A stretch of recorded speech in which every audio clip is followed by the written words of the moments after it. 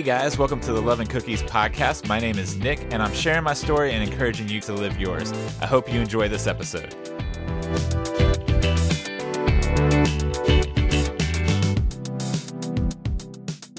Hey everyone, thank you so much for listening to the Love and Cookies podcast this week.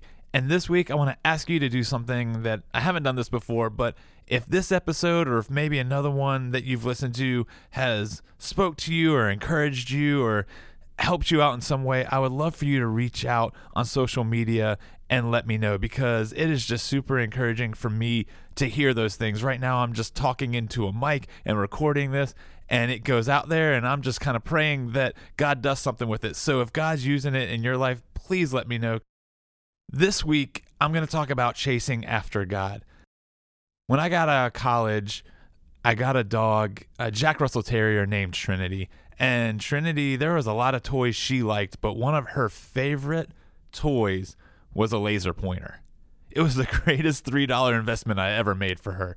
If she saw you pick up the laser pointer, she would immediately start going crazy. Like, you didn't even have to start shining it. As soon as she saw you pick it up, she would go nuts. And then as soon as you shot the laser on the floor or wherever, she would take off after it, and she would chase it up and down the hall, onto a wall. She would chase it around in circles. Wherever you pointed that laser, she would go, and she would do everything she could do to try to get to it. Now, Jack Russell Terriers are pretty smart dogs, so eventually she would realize that the dot was coming from somewhere, and then she would come back to me and try to get that laser pointer out of my hand. She would find out the source and try to get to that. And if you ever got it out and were playing with the laser pointer with her, whenever you went to put it away, she would start whining. She didn't want you to put that laser pointer away. She just wanted to keep chasing and chasing and chasing, chasing. She would never get tired of going after the laser pointer. In Proverbs 15:9, it says, "The Lord detests the way of the wicked, but he loves those who pursue godliness." Just like Trinity chased after that laser pointer, God wants us to chase after him. But in order to understand this verse, I think there's two key words that we need to define. The first word is pursue. The definition of pursue is to strive to gain, to seek to attain or accomplish. Pursue is an action verb. We can't just sit around. Like, we actually have to do something to pursue something. My 8th grade year, I played football for my school. And the school I went to was kind of like the rival school for a lot of my friends that I had grown up playing football with. And so when we went into the game against them, I wanted to play my best. I really wanted to win. Unfortunately, their team was known as kind of a powerhouse. Our team was not. But early on in the game, I caught a pass that one of my friends tipped and ran it in for a touchdown. And so I was super pumped about that. We were doing well. And then later in the game, it was a crucial 3rd down, deep in our own territory. We were on offense, and it was 3rd and long. And I went up to the line as a wide receiver, and I was lined up against one of the guys I knew on the other team. And so I was like, all right, I'm going to get this. It's a pass. I'm beating him. This is coming to me. We're going to do this right now. I'm going to get like a 75-yard touchdown. And so I beat him off the line and was wide open. My quarterback sees it. He throws the ball to me. I catch the pass, and I just started sprinting down the field as fast as I could. And when you're in 8th grade and you've got like 70 yards to go, that just looks like an eternity. But I was going to get to that end zone. And after about 20 yards, I started hearing footsteps behind me. Another one of the guys that I knew on the other team was chasing me with everything that he had. After a few more yards, I felt him grabbing at my shoulder pads, and I was like, there is no way you are taking me down. Like, I am taking this to the house. So I shook him off, and I kept running with everything I had. There was nothing but open field in front of me. I had no one left to beat. It was just me heading straight to the end zone.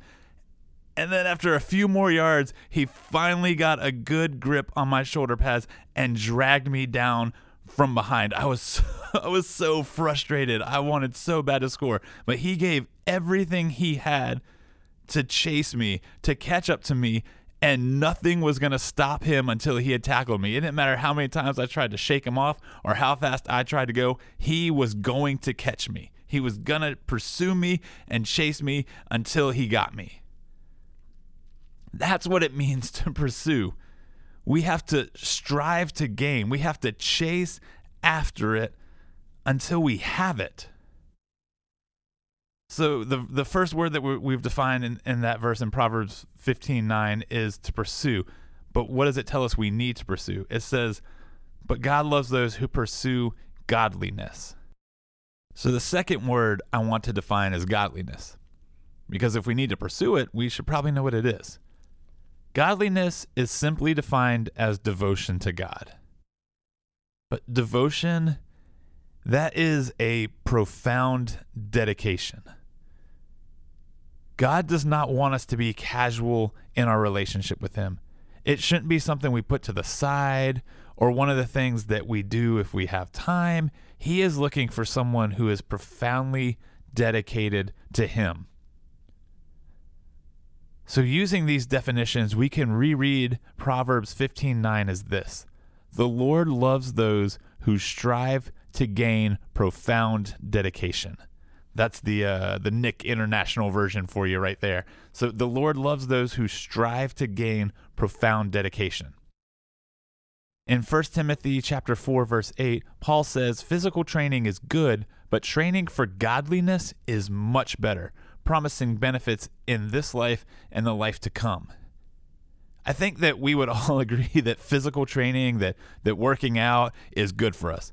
It helps keep us in shape. It helps keep us healthy. It helps us improve our mood. It helps improve our sleep. It helps lengthen your life. And Paul tells us that training for godliness is much better than that. That as good as physical training is, training for godliness is even better. That it has benefits not only in this life, but in the one to come. So how do we pursue godliness? If that's really important, then what do we need to do? Well, the first thing is we need to spend time with God and we need to worship him. Matthew 4:4 says, people do not live by bread alone, but by every word that comes out of the mouth of God. So spending time with God is essential to chasing after God. But most of us know that. Most of us have heard that a million times. But are we doing it?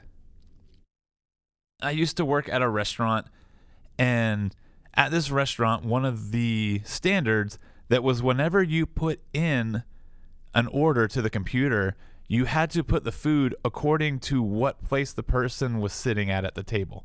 So each seat was assigned a number, and you needed to ring in the items. If the person was sitting at chair number 1, you needed to ring up their food under chair number 1. And if they were at chair number 3, ring up that person's food under chair number 3.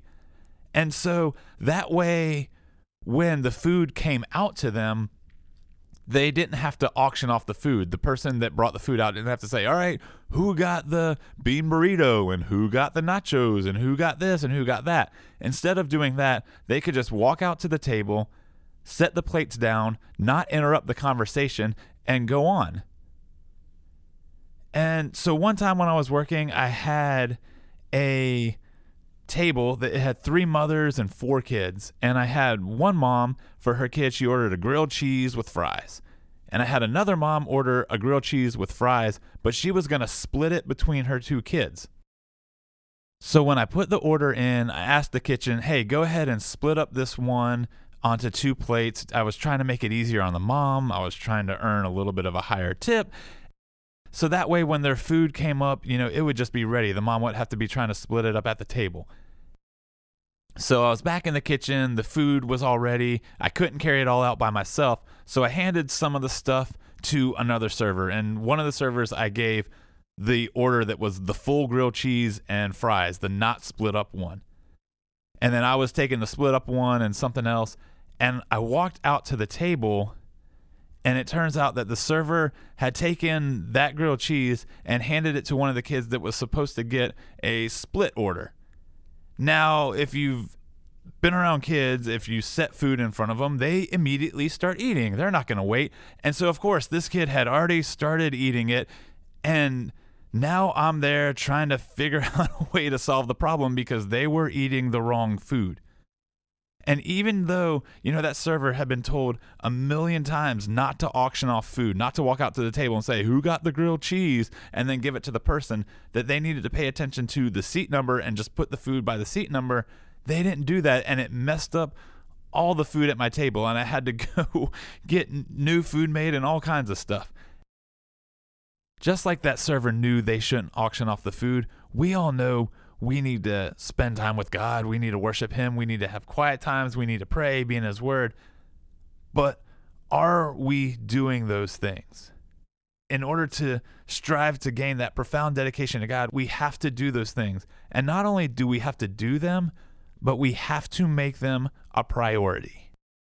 And to be completely honest with you, this is something that God has been challenging me with a lot recently, is making Him a priority, making spending time with Him a priority.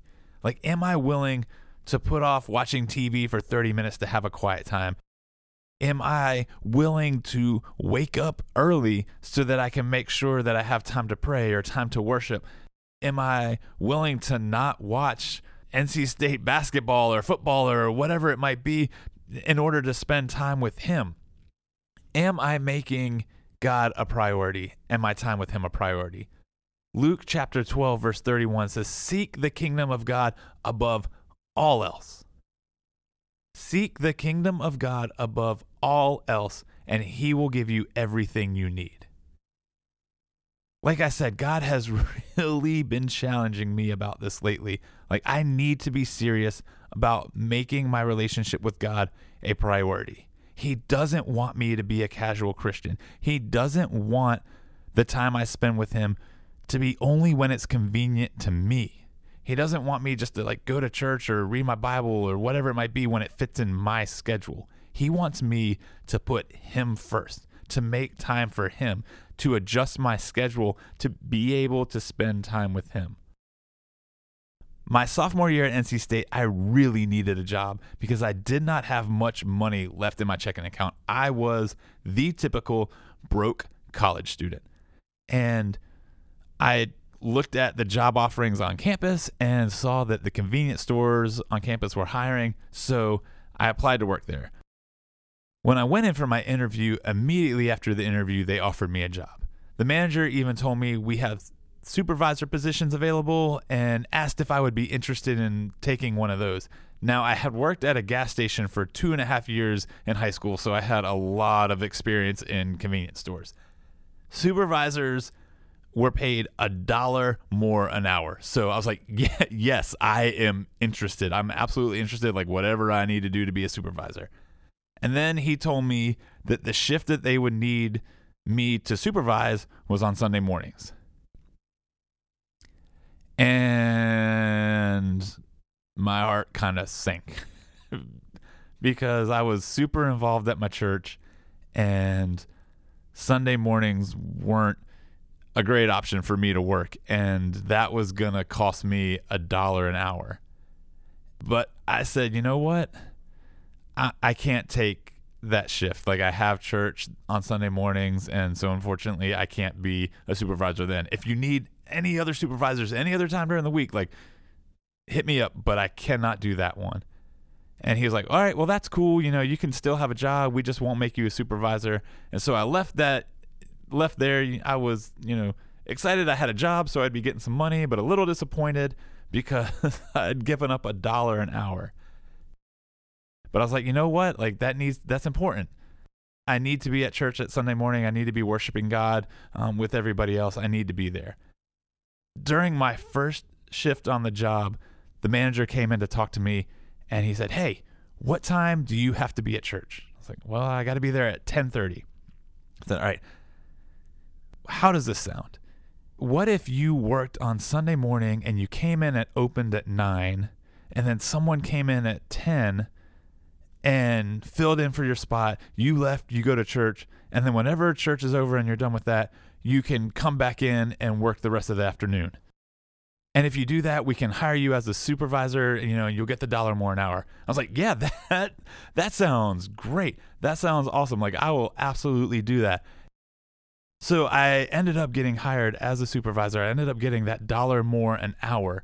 and they ended up working around my schedule and allowing me to go to church. God says, seek him first, and he'll give us everything that we need.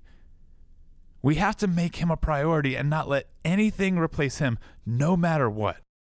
The Bible, it talks about praying without ceasing, and recently at House Church, we've been focusing on that verse and focusing on praying without ceasing, and how do we practically do that? And the one phrase that our pastor has kind of put out there is we need to pray more and we need to pray now. Like if we're ever asking, like, should I pray? The answer, yes, pray now, pray more. Like, should I pray more? Am I doing it enough? No, pray more. Well, do I have time to pray? Yes, pray now.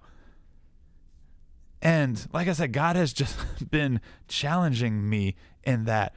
And it's been incredible to see what has happened when I've been neglecting those other things and intentionally making God a priority, when I've been waking up earlier and getting into his word and waking up earlier and praying, or maybe instead of watching, the Carolina Hurricanes or NC State basketball, spending some time in worship, or taking those few minutes at work when I'm walking between buildings and normally I'm just thinking about random things to intentionally pray about things. It's been so cool to see the things that God's been able to do when I've been making my relationship with him a priority. Going back to that verse in Proverbs, it says, the Lord detests the way of the wicked, but he loves those that pursue godliness. We need to spend time with God. We need to pursue him. We need to chase after him, and it needs to be a priority. We need to chase after him with everything we have. To just strive and strive and strive and strive for more of him, for spending time with him. Make it a priority and do it. And I promise you, God will do some amazing things. Thank you guys for listening to the Love and Cookies podcast. There's not much better than a fresh baked cookie. So go ahead and subscribe so that you can get new episodes straight out of the oven. And don't be selfish. Share them with your friends. Again, thanks for listening. Until next time.